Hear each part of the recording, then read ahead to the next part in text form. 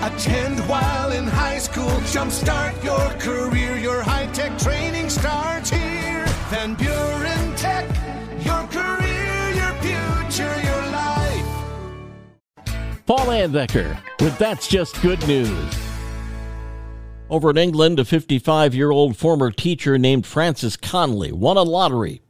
It was a big one, $145 million.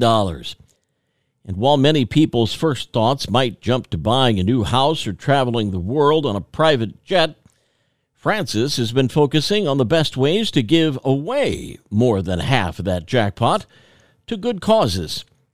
Frances says giving to charity gives her a buzz and allows her to change people's lives every day. Her husband Patrick is excited about the way Frances is helping others, but has also worked with Frances on a budget, making sure that money is set aside for charities over the next 10 years. Giving away millions of dollars might seem extreme to some people, but not to Frances, who explains, if you can do good things for deserving people, why wouldn't you just do it?